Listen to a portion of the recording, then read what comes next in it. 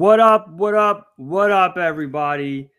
Episode 5, Bench Warmers here. Your boy Jono sitting in with my man, published author, Bulls fan, and Jordan enthusiast, my man Lo. Lo, say what up Y'all to the people. know what's going on, Benchwarmers family. You know what I'm saying? It is cold out here in these Florida streets. Hence why we got our hoodies on. Anything below 65. It is a blizzard out in Florida, but hopefully you guys are staying safe and you are doing good in these COVID streets. Jono, what's good, my brother? How's everything, man? Man, I am freezing. I woke up this morning, 37 degrees. Born and raised in New York, spent a couple years in New Hampshire. So I should be, used to the cold, but man, it is freezing. You a Florida boy, bro. You ain't a New Yorker no more, son. If you moved from almost, New York to almost. Florida, and after a year, you got Florida blood, bro. You got Florida blood, that. Bro. Look, I'd much rather be warm than cold right now. So, that's all good, man. But NBA season is fast approaching. Training camp has kicked off. We've seen a lot of new faces with new uniforms. Something that I'm always really excited about to see in training camps and in all sports, really. And one of the biggest things that happened actually right after our last show dropped was the breaking news of John Wall and Russell Westbrook being traded. So just to recap, Wall and Westbrook was traded both respectively from their teams, Houston to DC. And that was a 2023 protected lottery pick that Houston received from Washington. So Lo, as we jump into this, let's go. Who won this trade? I don't know who won the trade. I never considered Russell Westbrook like an elite point guard who elevates his team to become a championship contender. He put up numbers when he was OKC, the 1 year before they traded for Paul George, when they made, they built a whole team around him, put a bunch of shooters, right, and average a triple double, for that season.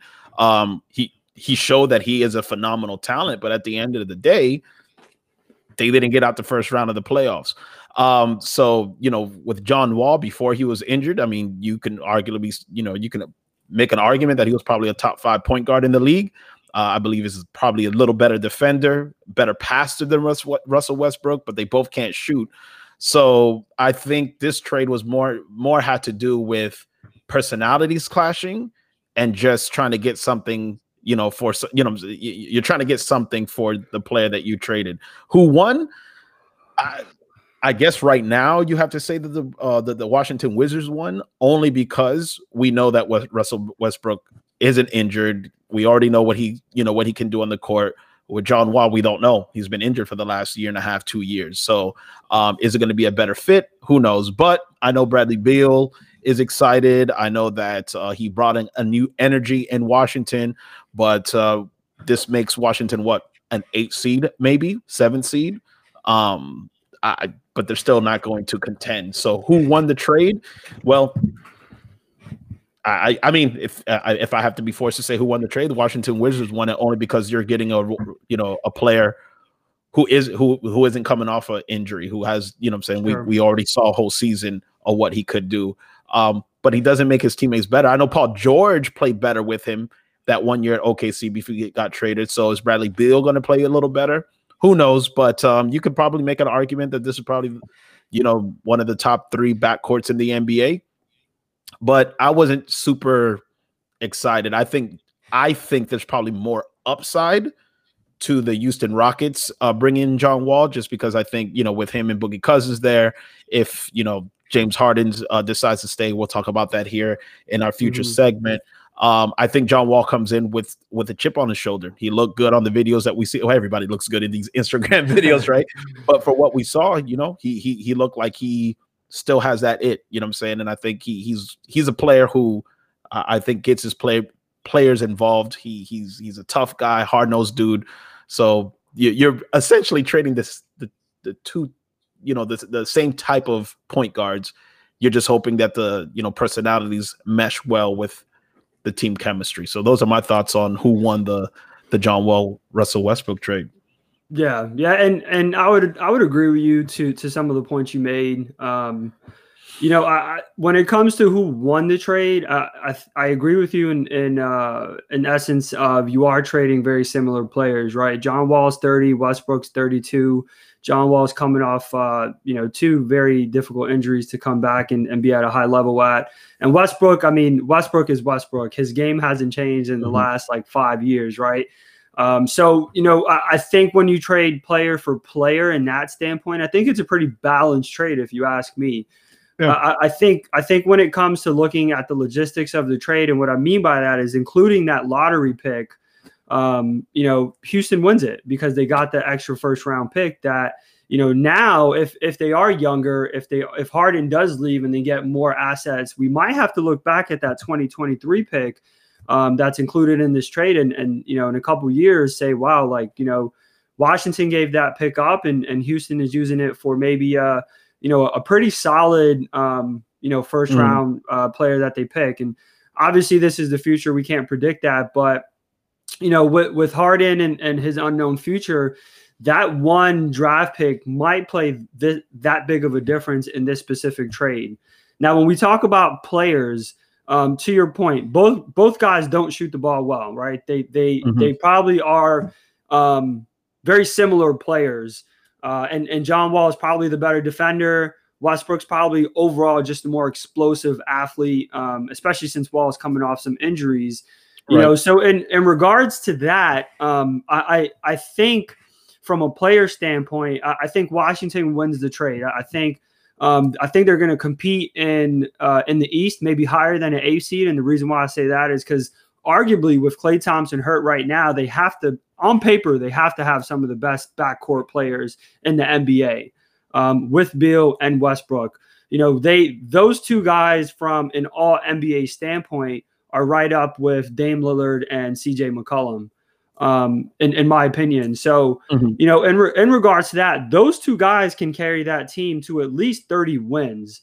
Yeah, but Bradley Beal put in work, and he almost got that team to the playoffs. Last year they just didn't get invited to the bubble, right. But they should have been got invited to the bubble, not just the Orlando Magic. And no, the Washington Wizards did go to the bubble. Yeah, no, they were in the bubble. Okay, my bad. They didn't perform very well. No, not at all. But I mean, there was a 9th, 10th seed. So yeah, Russell Westbrook probably gets him to the 6th spot, 6th, 7th, 8th spot. I just think that in the East anyway, you have the Clippers. I mean, you have the Nets, you have the Bucks, you have the Heat, you have Boston, you have Philly. They're not going to beat those teams, and so all right, you 5 through 8 is probably where you land. But at the end of the day, and that's okay. Yeah, that's okay. That's okay for a Wizards team that, in my opinion, they're not rebuilding, but they're kind of re-identifying, who they want to build around, right? For the longest, and we've talked about this too, right? For the longest, it was, do you build around Wall or do you build around Beal? I've always thought that you build around Wall. You put a bunch of shooters around him. Bradley Beal, one of them. I was really hoping that they might have signed Gallinari just to kind of spread the floor out. Right. But they drafted the kid from Israel who so far from what I've read has had a pretty good camp. They expect him to give them really good quality minutes, so he'll be in their rotation. But again, going back with Beal and Westbrook, you've got your explosive guard, you've got Beal who can spread the floor for him to get him into the paint. I think those two together would be a better fit than John Wall, and if Harden decides to stay, and we'll talk about that here in a bit. But overall, from a team standpoint, I think Washington with this trade is the better team, and Houston is kind of, if I'm Houston, if I'm Coach Silas, I'm kind of scratching my head and trying to figure out what the identity of this team is. Right, they lose Daryl Morey, who was really all in on the small ball. It's very possible that Harden is gone maybe this week or next week. So now you have two superstar guys, John Wall, Boogie Cousins, both of them coming off two of the same injuries, right? And we don't know what kind of players they're going to be. Do we think that they're going to get back, or do we hope that they're going to get back to their elite all-star play? Yeah, of course we do. I mean, I'm a basketball fan, and I wish those two guys very well. But realistically, are they a 30-win team right now? I mean, I don't know. You know, In I don't know. Houston, Houston. If James Harden stays, I mean, they stay. They stay. You know, probably the 7th, 8th seed. You know, just based on that talent alone. I mean, if John Wall can give you anything, gives you his 15 and whatever 5 and 7. You know, he is somebody who can kind of distribute the ball a little bit. But James Harden is not a guy that's easy to play with. He's very ball dominant. So yeah, this is going to be an interesting test for Silas as a head coach as to what their identity is going to be. Are they going to rebuild? Are they going to try to restructure that roster? Who knows? But the West is a very difficult place to win at anyway. And but I am kind of excited. I'm not the biggest Russell Westbrook fan, but I'd love to see him in the East because I think he's just going to dominate far more than he has in the West. You know what I'm saying? He's going to eat. Yes. I think he's going to take a lot of these personal, these matchups, one-on-one matchups very personally. So he's a show. Yeah, he is a show to watch. Whether or not he's a point guard that can help you win is a whole nother discussion. I say Washington win. You say Washington won the trade as well. Yeah, I say Washington won the overall team trade. I say Houston wins the future of the trade, obviously with that first round draft pick. And you mentioned Coach Silas, and I want to bring this up real quick, and it'll lead us here to Harden, but what a show Coach Silas is entering, right? I mean, this guy has been a lot of respect for him. He's been an assistant coach in the NBA for the last 20 seasons, awaiting his chance to be a head coach, which is well-deserved. He could have been a head coach long before this, but he gets his chance with Houston, and then he gets a James Harden, who, in my opinion, is being a little bit of a prima donna here, and has officially requested to be out of Houston. So, just some background here. James Harden missed the first couple of days of training camp. There's been some videos of him with a rapper in Vegas, not wearing a mask and partying and giving him some money. It's been a big deal, right? A lot of these guys are talking about it. And then he shows up in camp, I believe it was yesterday, or shows up in the facilities. And it's finally James Harden time in Houston. And he says, you know what? I'm actually open to Philly. So I've got to ask you here, where does he land? I mean, does he stay in Houston? Does he go to Philly? We talked to ourselves about Brooklyn. I mean, what's your thoughts on this? Man, who is Philly going to give up for him? I wouldn't trade Ben Simmons or Joel Embiid for him. So I wouldn't give up my team for him. No, not at all. Like Stephen A was just saying today, actually, on First Take, that if he had to trade reluctantly, he would trade Ben Simmons. And that, for me, I'm like, listen, James Harden's 32 years old. He, the closest sniff they had to the finals was the year that CP3 was there, and unfortunately got hurt Game 7 and Golden State won. But his style of play, he's very ball dominant, dribbles, too much and doesn't get the team involved. Now he did average the league in assists the first year that Mike D'Antoni put him as a point guard. But if you're making that trade, you're trying to win now. And James Harden isn't going, and so far hasn't been proven to, he hasn't elevated his play during the playoffs. He's great during the regular season. When clutch moment comes, he's not this great superstar that we all anticipate when we see, during the regular season. Where does he land? At the end of the day, there's no pressure on Houston. He still has 2 years left on his contract. If they don't feel like they're going to get an investment, return an investment for James Harden, then he's going to have to suck it up, and they're going to have to trade him to a team that's going to bring back the assets. The problem is the leverage that James Harden's had, his trade value diminished now, because now he says, well, I want to go to Philly. Okay, well, then if I know you're going to go to Philly, then I'm not going to, give you all of my assets to try to bring you into a team that you may not want to play for. And who's to say that you're not going to have the same attitude? Because James Harden at the end of the day has to realize he asked for CP3. It didn't work out. He wanted him gone. Then he wanted Russell Westbrook to come in. Brings Russell Westbrook, and Houston is accommodating this brother, right? They're just trading assets upon assets to bring these guys in. They have improved, and so you have to look at yourself and you're saying, okay, is it everybody else or is it me? And James Harden has not proven that it's him at the end of the day. Like yes, you put up great, phenomenal numbers. You are an offensive, probably one of the top 5 offensive players that I've seen play in the game of, play the game of basketball, but it hasn't translated to wins. And at the end of the day, yeah, you're acting like a prima donna. You don't know the direction in which, the Houston Rockets are going, but a lot of that has to do with the style of play that you implement on the court that most people can't really gravitize around. So we kind of wait around. Hopefully I get the ball. Hopefully I get to shoot, let's shoot 53s. Let's try to outscore everybody. So where does James Harden land? At this point, I know he requested a trade to Philly. The former GM for the Rockets is now the GM there in Philly, and he knows Harden better than anybody. Is he willing to trade? They don't have any assets unless you're trading Ben Simmons.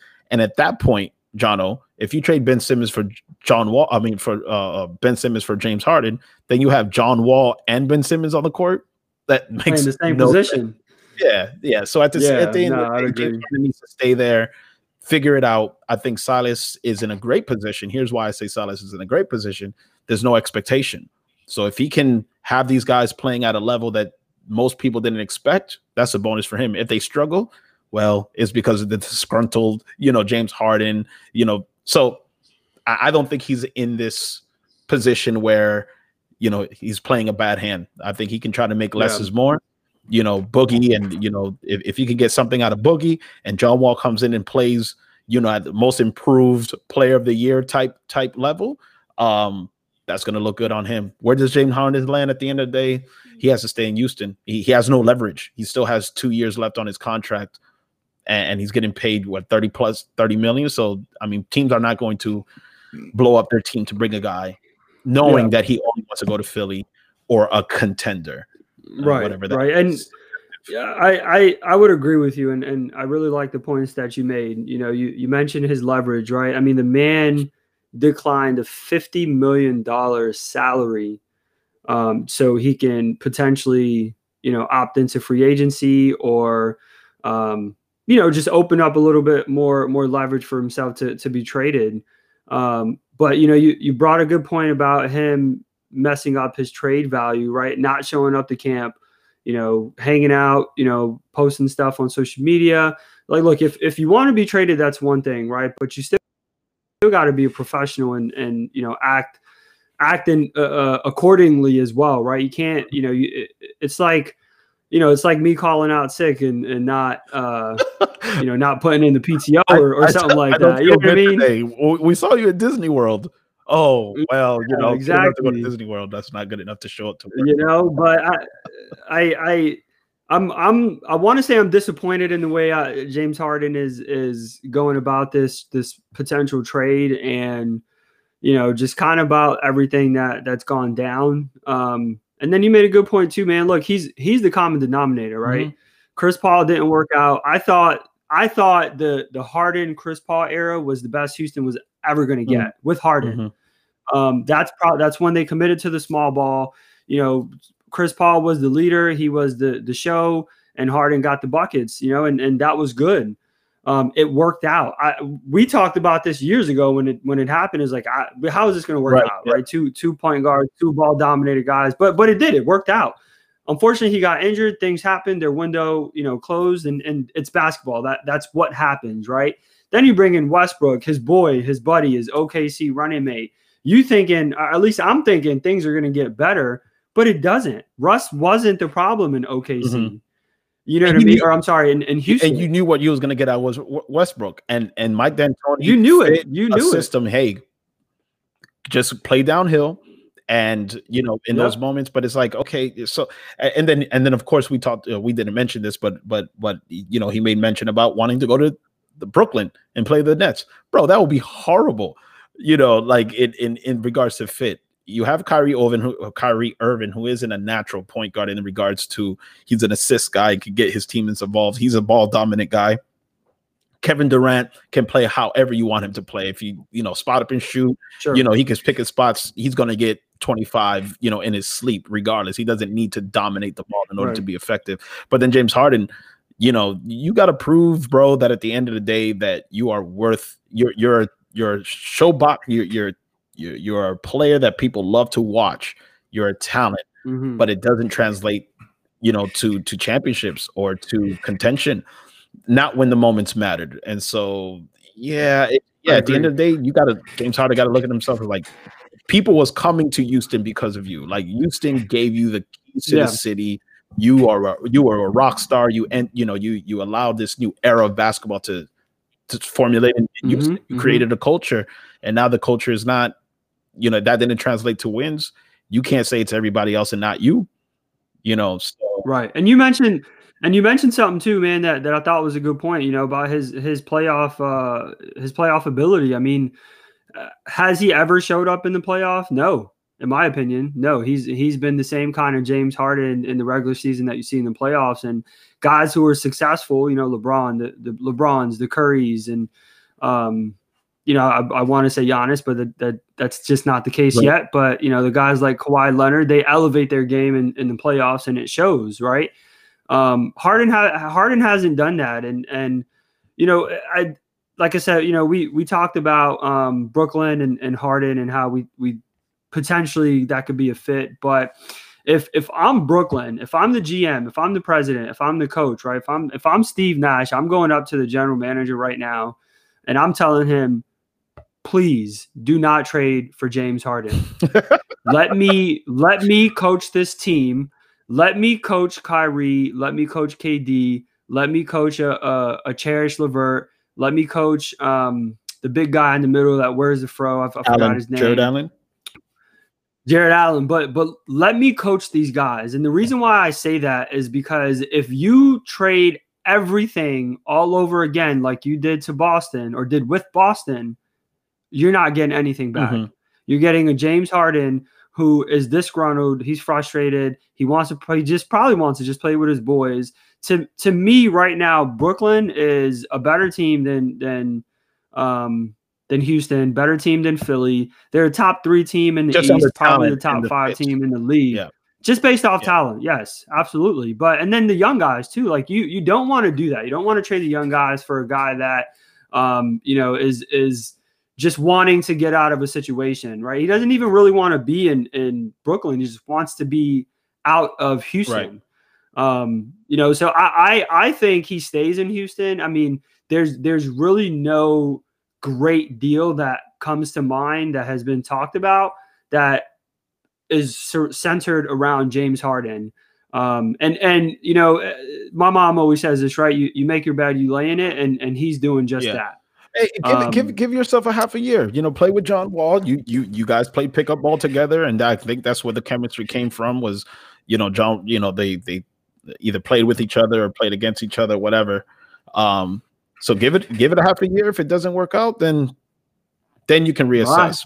But at this point, bro, you can't just I want out, bro. A lot of this stuff came from, you know, stems from you and your inability to elevate your teammates.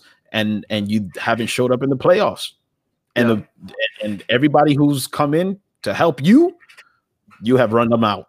So at the end of the day, I wouldn't touch them. Figure it out in Houston. Houston got the leverage. But I do want to bring up one of the things, man. I know that outside of these trade rumors and also the trades that we have seen, you know, your boy Paul George been talking out his mouth, man. Twitter fingers. Oh my goodness, bro! Like, we're gonna get on it, but I know that we talked about this in the offseason, that the Lakers had the best offseason for any of the NBA teams this year, and so Paul George has stated he wants to stay a Clipper. Kawhi Leonard, I mean, you gave up everything to bring this brother in hopes of winning you a championship. It didn't work out. Then your boy Paul George keeps talking about, you know, they played him down and they try to make me a shooter like, you know, Klay Thompson and all this and all that. I love Doc Rivers' clapback when he was like, you know, Tyronn Lue was the assistant coach there too. So, you know, it's not all on me, bro. And at the end of the day, bro, no, you know, you can't put that on the coaches. At the end of the day, you said that you were mentally depressed in the bubble. You're the one who's hitting, you know, the ball at the side of the, you know, the side of the basket. You know what I'm saying? Like, you did not show up, and you was up 3-1 against the you know, the Denver Nuggets, and you did not close out that series. That's on you. That's on the team, not inability to play to the talent that they had. So the question is Kawhi Leonard and Paul George what the Clippers need to make the jump, to win a championship, to compete against the Lakers? Because at the end of the day, that's the crosstown rival. And are those two enough to make the jump, win a championship, beat the Lakers, and bring home a title to Clipper Nation? No, not at all. And I'll here's why. Kawhi Leonard is, but Paul George isn't.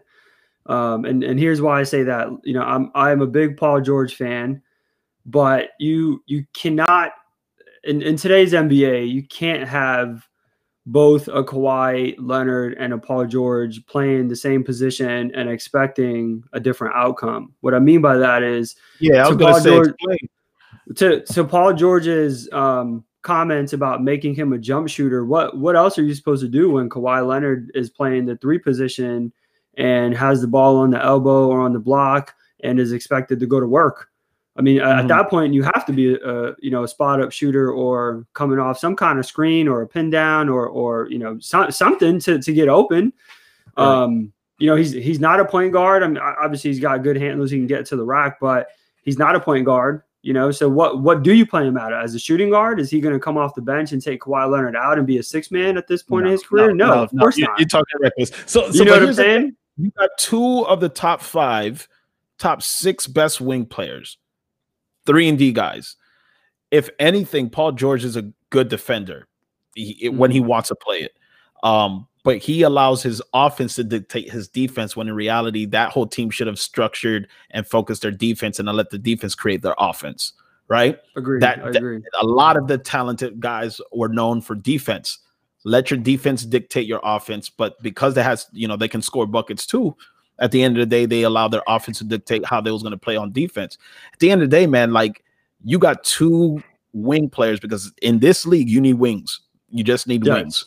And a point guard. They didn't have a natural point guard who could set up an offensive team. This is why I was very surprised that they didn't make a harder pitch for like a Rajon Rondo or a natural point guard to play that position. But is there enough? If they can focus and say, Kawhi Leonard and Paul George sits down together and say, okay, we're going to wreak havoc on the defensive end every single night, and we're going to set the tone on defense and let everybody else buy into what we're doing, they have enough to compete. Because at the end of the day, that's what's going to determine. And that's why I like Tyronn Lue a little bit over Doc Rivers, why Chauncey Billups is a big pickup, because those are hard-nosed defensive guys, no-nonsense guys. They're not going to cater to these brothers. At the end of the day, you got to put in work.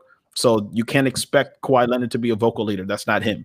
And he's going to do what he's going to do, clock in, clock out. That's the MO of Kawhi Leonard. Paul George, he's talking too much. We've seen him play at an elite level, especially when he was with the Pacers and against that Miami series where we saw legit. At that point in that series, you thought Paul George can't go wrong, man. I agree. They didn't. And he kind of been up and down. Then he went to OKC, play phenomenal basketball with Russell Westbrook. Then I don't know what happened. Maybe the bubble did mess him up. I don't know. But the question is, Paul George can't take all the blame, right? I mean, I'm not blaming him. I think when you build your quote unquote your super team, it has to be guys in different positions. That's my only discretion. You've got 2 of the best players in the league at the same position on the same team. At some point, somebody has to play off their position and do things that maybe they're not comfortable doing, whether it is spot up shooting or, like I said, coming off screens. But we've got to put some blame on Kawhi Leonard, right? I mean, in Game 7, he shot 6 for 14, and he wasn't as aggressive as he has been in past playoff series. And what it would take is, we look at the teams that Kawhi's been on, right? The Raptors and San Antonio. Those teams had a system around Kawhi, right? And we talked about Ty Lue, and that's the reason why I'm not sold on Ty Lue just yet.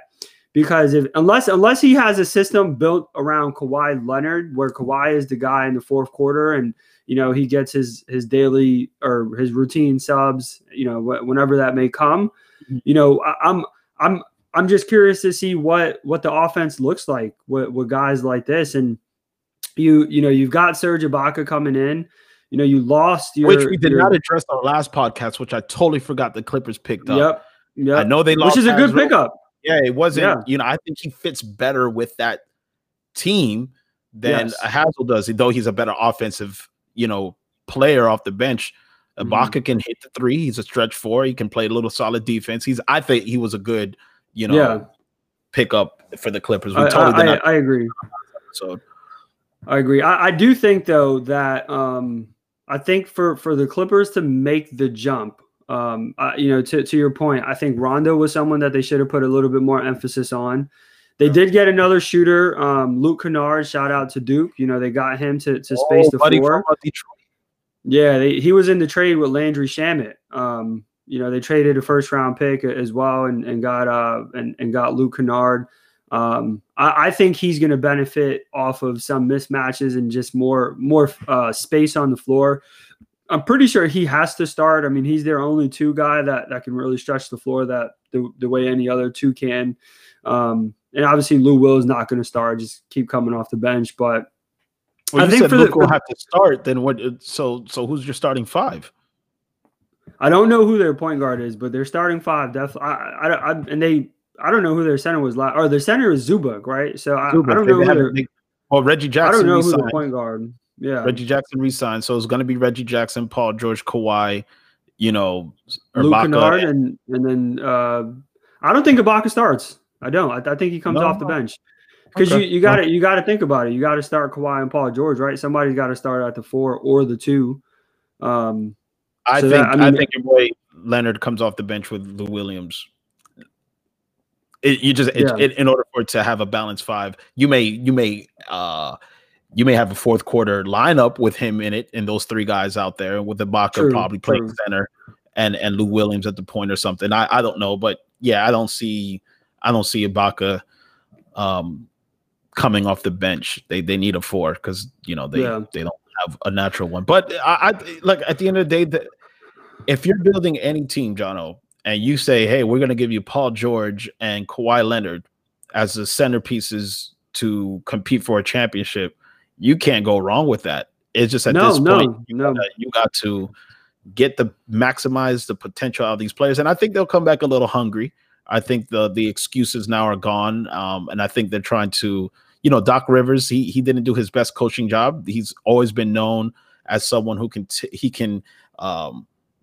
at least when he was here in Orlando, maximize the potential. Boston, he took these egos and made them mesh, but they were already towards the end of their career. I don't think he ever had a team where they were in their prime, right? And two guys who are in their prime and meshing all of that together. So, he's a player's coach for sure. So what's your prediction for the 2020-2021 Clippers? I think they make the Western Conference Finals. I think less is more in this sense. They really need to address that point guard position. We'll see what happens, but do they make the jump?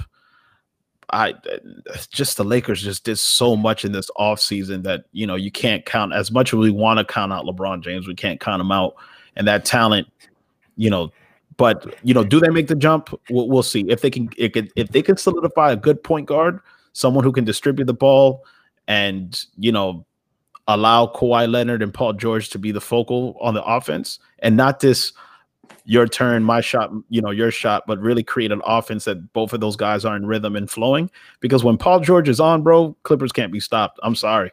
When Paul George is hitting, that team can't be stopped. So are they? I think those are the 2 pieces you would need in order for you to want to at least have a conversation about competing. You got the 2 best wings. I know we talk about playoff P, but yeah, I think so. But in order for them to make a jump, they need a point guard. That's just my opinion. That's my opinion. No, I get you, man. I get you. And the best part about today is what we're about to get into right now. we've had very much debates about LeBron and his greatness and what he has done in his career. And in the latest Road Trip podcast, LeBron mentioned that he's been a part of two of the toughest NBA championships in NBA history. The 2016 run against the best NBA team ever in the regular season, the Golden State Warriors, 73-9. And then the 2020 championship, the NBA bubble, the restart, the whole new game. So we're going to talk about this here, and I'm excited about this. This is going to get very, very spirited, but I'm going to go first, and I'm going to say this. One, this is LeBron's opinion, right? LeBron has every right to say whether he feels that his championship titles were tough or not. And it's for people like you and I to agree and disagree and have a platform like this to discuss this. So what I'm going to say is this. LeBron is absolutely right. He has been involved in two of the toughest championships in NBA history. And I'm not talking about the way it happened, right? I'm talking about the teams he played, the journey it took to get there, right? And let's start with 2016. The Cavs weren't even the number one team in the East that year, right? So were they favored to go to the finals? When you're not number one, you're never truly favored, but he took down the East again.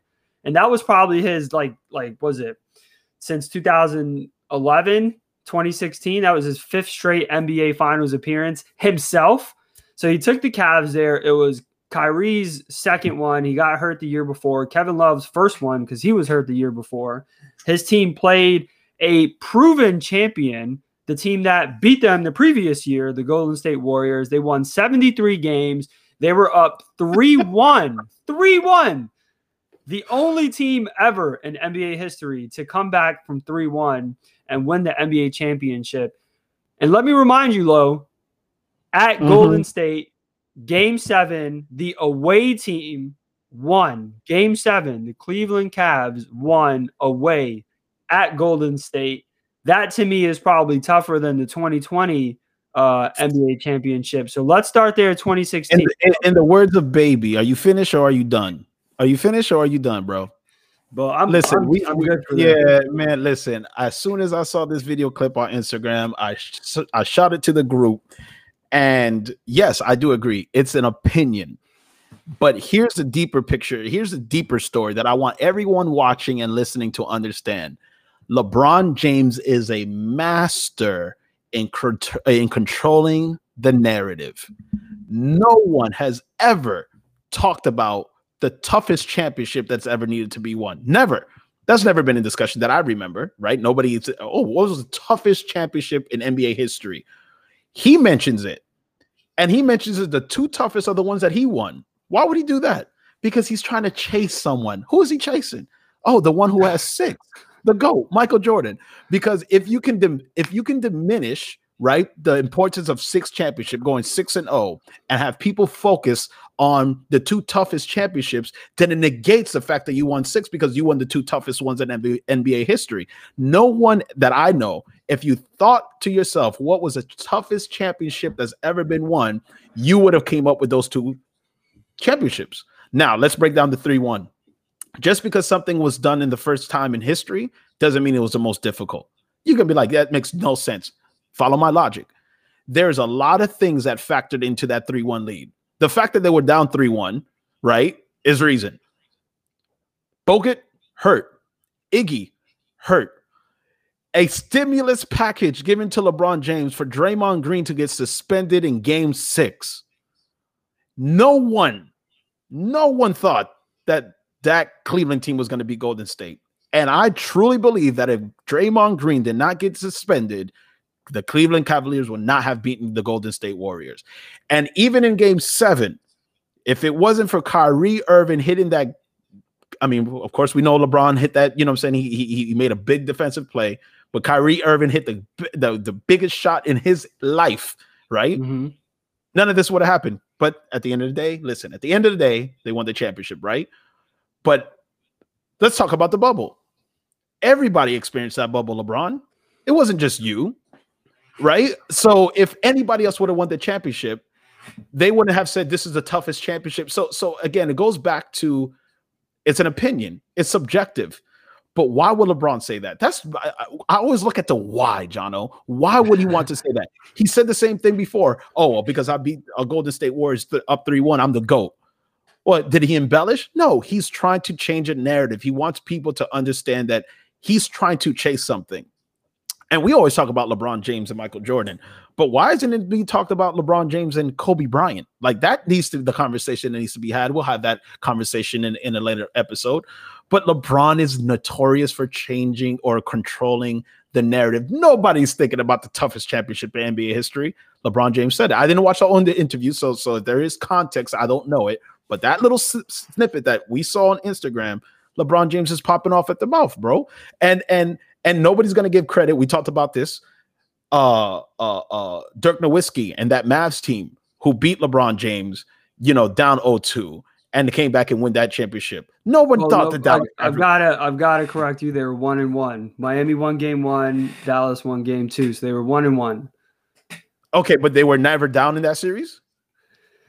Didn't they come back and win? I mean, they were probably down 2-1. Okay.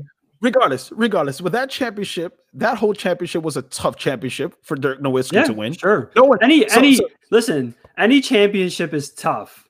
Any championship is tough. Like the 2004 Pistons, they beat a dynasty Lakers team, right? The Raptors, they beat Golden State. Any championship is tough. But what you have to factor in is what happened in these championships. Listen, the bubble is, if let's say Boston would have won the championship in the bubble, toughest championship ever. If Jason Tatum said it, I would agree. If Jaylen Brown said it, I would agree. I would tell anybody who won the championship in the I wasn't there. I wasn't there. I wasn't there, so I don't know the experience. So obviously it's a different experience. But LeBron James, he was like, you guys don't understand, not sleeping in the comfort of my bed. Did you see where that brother was staying? That brother was staying in. So, you know what I'm saying? Like, that brother was not suffering as much as people. Yes, I understand. I mean, but it's hard, man. I mean, it's a different, but everybody was going through that. Like, everybody was going through it. So if you want to say, why is it a big deal if LeBron says it? Because LeBron loves to control the narrative. He is trying to get people to buy into the idea that he is the greatest player that has ever played. And if that's your opinion, for those LeBron enthusiasts, if that's your thoughts, that's fine. We can have that debate. And there's enough debate shows on planet Earth that talk to has maximized this conversation. Has talked this thing to the cows come home. The point is, there was no reason for LeBron to say that. And for him to say, because every other player is going to come out and say, well, this was a tougher championship, and here's the reason why. So you look at the bubble, okay, that's a different experience. Down 3-1, it's never been happened before, so that has to be difficult. But we have to factor in everything into that story. Yes, 3-1, but it's, has their, I don't know the stats right now. It's not in front of me, but I'm sure teams have been down 2-0 and they came back and won, or, whatever the case may be. Guys are always down, and look, guys are always down in series, and 2-0, what it is the percentage, right? So back in 2016, when Golden State held a 3-1 lead, at that time, 100% of the teams that held a 3-1 lead in the NBA Finals won. Right. Mm-hmm. And at that point, 3-1, nobody gave Cleveland a chance. Nobody did. I did. I'm like, oh, this series is over. And then what happened? They'll maybe win one more. And then what happened was they won 3 straight games. But what factored into those 3 wins? I mean, that's the point. So he caught breaks. He did something that has not been done in NBA history, right? But again, it goes back to the point that I'm making. Just because it's never been done doesn't mean that it's the most difficult, because there's other factors that go into that game. Let's compare it to football, for example. You're a Giants fan. I'm a Pats fan, right? The Patriots were 16-0 going into the Super Bowl. Perfect season. Winning. There was factors that played into that Super Bowl. It was the hardest Super Bowl for the Giants to win. Absolutely. And now, if that happened again, do you think that they would win and beat the Patriots if they play 3 more times? On an undefeated season? Probably not. They wouldn't.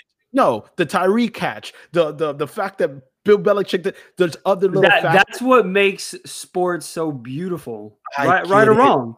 I get it. Look, you could be on the good side, you could be on the bad side. If you're a Golden State fan in 2016, you hate LeBron because he beat your team. If you're a Cleveland fan, you're excited.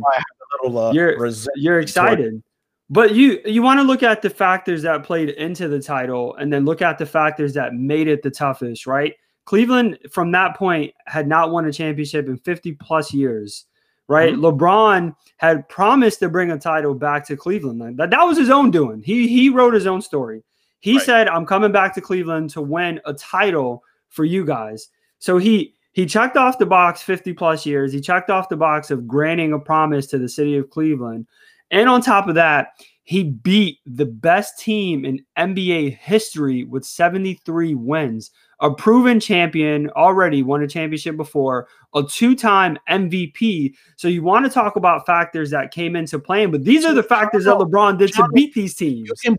You can say this is probably the greatest story ever written and accomplished. But to say that a championship was the toughest championship in NBA history is a subjective, because every player will look at that comment and the championships that they won and break down reasons why their championship was the toughest. MJ will say that. Tim will say that. So but my question is, why did LeBron make those comments?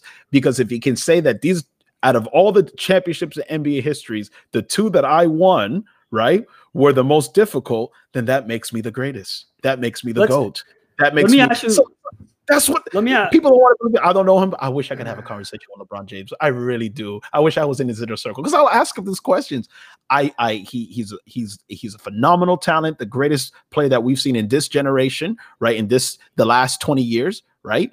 But he is trying to achieve the status of the greatest of all time, and he knows. And to your point, it's Michael Jordan. Yes, of course. Right. Let me ask you a quick question, because I know where you're getting at with this, right? Very, very quickly. Let's look at the 6 titles Jordan won. 91 against the Lakers, 92 against the Blazers, 93 against the Suns, right? 96 against the Sonics, and 97-98 against the Jazz. At any moment in those titles, did Jordan play a team that won more than 72 games? No. Right? At any moment, did Jordan play a individual that won 2 unanimous MVPs? No, he did play against some MVPs. You're right. He did. And I'm not knocking that. Now, what I want to do, again, very quickly is he played it, and I'm not knocking Jordan with the 6 titles, but I want to put it into perspective. He played an aging Lakers team, right? With Magic and Kareem. He played a Blazers team that they were just lucky to be there. Like, they were just happy to be there. You know this. He even said it in The Last Dance.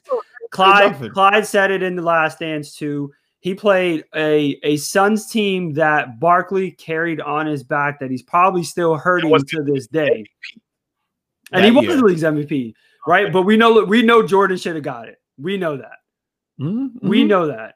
And then in 96, they should have swept a Sonics team, but Jordan had so much stuff on his mind. He said it in The Last Dance that mentally he wasn't there. What happened? His dad passed away. Oh, so Jono. So couldn't Michael Jordan just make the argument that the toughest championship, knowing that you experienced, your father's death, you're going through all of these different situations, accusations about, gambling and all of these things, right? Entering to that championship season, you're telling me that that Michael Jordan couldn't make an argument about that's the reason why that was okay.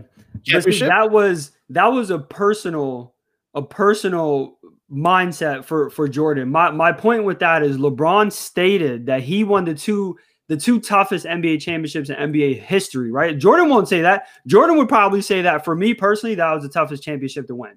I had so much on my plate. Mentally, I wasn't there. My father just passed away. I'm going to tone in. You said Michael Jordan will never say that. Why would Michael Jordan never have to say that? Well, look, Michael Jordan won 6. Why would Michael Jordan wouldn't have to say that? Answer the question. That I don't know. Michael Jordan's not as spoken, probably. I don't know. LeBron reeks this very tough like he has sensitive skin, like he's soft skinned. He gets people. Again, when he won the championship, got my respect. I want my dang respect, and he deserves that. Who disrespects you? The media loves you. Unless you premise your whole career against what Skip Bayless says, right? No. Everybody adore. Are you thinking about somebody like me who roots against you more than he roots for you, right? Like, are you thinking about me? Who's disrespecting you, LeBron? There's a lot of people. LeBron? No, there's a lot of people. Who are these people? And I'm going to quote this as LeBron haters. There are a lot of LeBron haters who rather him lose these NBA finals than win them. And look, he has been to more, and he's lost more than he's won. But he's been to more NBA finals than Jordan, than Pippen, than anybody that you can think of in NBA history at this moment, other than Bill Russell But we're not giving it We're not giving an award on second place based off of NBA wins. We're talking about the 2 titles that he won, right? And we're talking about the media creating this narrative since LeBron was 16. The media said, LeBron, you are the chosen one. The media said, LeBron, you are the king. Now go perform. And since then, he has. That's not the argument. That's not the argument. The argument is not the argument. He exceeded. He not only met but exceeded the expectations that even the media had of LeBron James. That's not in question. So why can't he ask for his respect? No one is disrespecting him, John. Or what media outlet is Nike disrespecting him? Is the NBA disrespecting him? Is because he gets all the national TVs games, right? Well, like he makes the money. My point exactly. He's not. If he's worrying about someone like myself, right, who's a Michael Jordan enthusiast, right, but appreciate you're a LeBron hater. No, I am a Michael. No, when it comes to the debate of LeBron James and Michael Jordan, I am unapologetic that it's going to be MJ 10 out of 10 times. Do I appreciate what LeBron James has done for the game of basketball? Absolutely. But he's easier for someone to root against than to root for. That's just for me, right? Because he has cheap. You've seen somebody on the mountaintop for so long, you just want somebody else at that mountaintop. This is why we love the narrative of Kawhi Leonard. Could he be the king of LA? This is why the world at large rooted for the little tiny light-skinned dude, from Davidson, beating the giant that is LeBron James. Like, people love to see that, but yet he continues to be at the top mountaintop. So it's a better narrative. But this idea that people are disrespecting you when it comes to the debate of the greatest of all time, you are wanting to be amongst the greats. You can put him in the Mount Rushmore, the top 5 players that ever play the game, right? But at the end of the day, no one is disrespecting you, LeBron. And at the end of the day, no one is going out saying this was the toughest championship that ever been played. He does this because I truly believe he is soft skinned. He has an ego about him. He's a very personable guy, very charismatic, very knowledgeable, all of those things. I'm not taking that away. But there's this insecurity that leaks out from time to time. Kevin Durant does that. Kyrie does that. LeBron James does that. You're the biggest, strongest, most, probably the smartest basketball in the NBA. Why are you complaining about certain things that don't go your way? Especially on the basketball court, flopping and all these things. These are the little things that, like, if you're dominant, be dominant. But it's like he's dominant with this little, with the kid personality that it's like it just sometimes rubs the wrong way. And then he try to act tougher than what he is. And it's like, bro, you're not that tough. You know what I mean? So this is why people go at LeBron. And at the end of the day, LeBron wins more often than he loses in that regard. But no one is making these comments. He is. And there's a reason why he's making them, because he needs people to understand that if I can't get to 6, understand that these 2 makes me the greatest champion. Well, if that's the case, then we saw that you were also collapsed during their first finals as well. So it's just those who are watching and listening, I really would like to hear your thoughts about this, because I always think of the why. Why did you say that? Why do you feel like you have to say that? Because at the end of the day, who you're chasing is Michael Jordan. You need to worry about surpassing Kobe before you start talking about Michael Jordan. That's just my thoughts. Go ahead, Jono. As we close today's episode, here's what I'm gonna do. I'm gonna put a poll on Instagram And it's going to be, I really want to know, are you, and not you specifically, but my followers and your followers as well. I want to know, are you a LeBron hater or are you a LeBron lover? And I'll put those results here on the next episode. We'll start it off on there. Cause I really want to, look, and you mentioned this, right? When you have someone sitting at the top for so long, people get tired of it. Mm-hmm. I have not been tired of watching LeBron James play basketball. It took me a long time to appreciate and respect the kind of player he is. And it was the same way for Kobe. I was never a Kobe fan, but I respected his greatness because he won at such a high level. He could have won 3 titles with the Lakers, and that was it. And to me, he was right up there with Jordan. He was 1A, 1B. And then LeBron comes in, right? And in regards of the debate talk, because you always have to have somebody who's the best. And obviously Jordan is the best. When it comes time for LeBron to hang it up, he's going to be up there, whether he wins 6 titles or not. Right, and I don't disagree with that. So my same thing with me, Kobe Bryant. I think I had a much more appreciation when he became number 8, right? When he cut off his hair and he became the Mamba that we know. I think everybody kind of loved that personality. I was a LeBron's fan until he went to Miami. Once he went to Miami, I was kind of like, and then I kind of rooted for him when he went back to Cleveland, right after this stint in Miami. But then as a Bulls fan, it's like, you were supposed to come to Chicago and you didn't, and then you keep. I think you're still hurt about that. I'm not going to dismiss that. I am a little hurt, and especially you should have got Melo. You should have taken Melo. Melo didn't want to come because of the money, but anyway, that's a whole nother conversation for another day. What could have been didn't happen, but there's a reason. The greats never made these comments. Kobe Bryant didn't waste his time making these comments. Shaq never made these comments. Michael Jordan, who's the greatest? He's like, bro, I can't compare myself to people in different eras and The most cockiest, arrogant, basketball player that we've probably seen, right?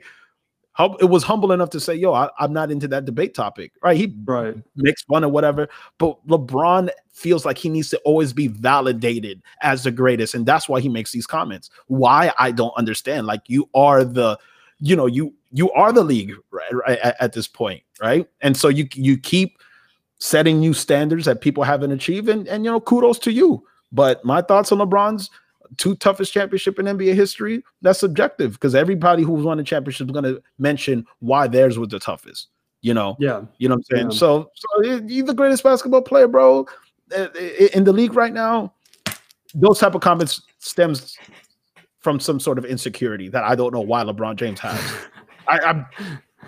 It just comes off that way. Like, I'm gonna shoot LeBron a message on. I'm gonna add him real quick on Twitter and say, LeBron, I know you're busy with training camp. If you see this, we love you, man. We love debating this stuff. You know what I'm saying? And we need a little clown, bro. But if I can get some recognition, get some viewers, so get my buddy up, that'd be great. But we're doing this because at the end of the day, this is our everyday conversations. But we appreciate your greatness. It's just my thoughts and my opinions, man. But yeah, I appreciate you.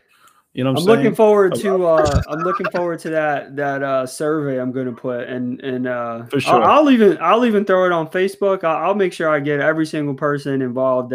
Please comment your thoughts on it. Flesh it out a little bit. Just not, are you a LeBron hater or LeBron lover? Just flesh it out a little bit so that way people can really share their thoughts. And we are going to share your thoughts. We're going to shout you out on our next episode. So I'm going to share the best. I'm going to share the best comment on that one. So whoever gives me the best comment, I'm going to make sure I share them, and I'll probably even ask them to get on here. So all right, Lo, I appreciate you, man. You published author. Bulls enthusiast. I don't have my book. Hey, but check out my website. My pre-orders for my book is loamirichardson.com. You can get my book pre-ordered for $12. John, order your copy. Stop playing. I gotta shout you out. Christmas is around the corner. Yes, it is. But yeah, man, appreciate the shout out, bro. Hopefully you guys were blessed. You know what I'm saying? Enjoy this episode, and we'll catch you on the flip side. Till next time. Peace. Peace.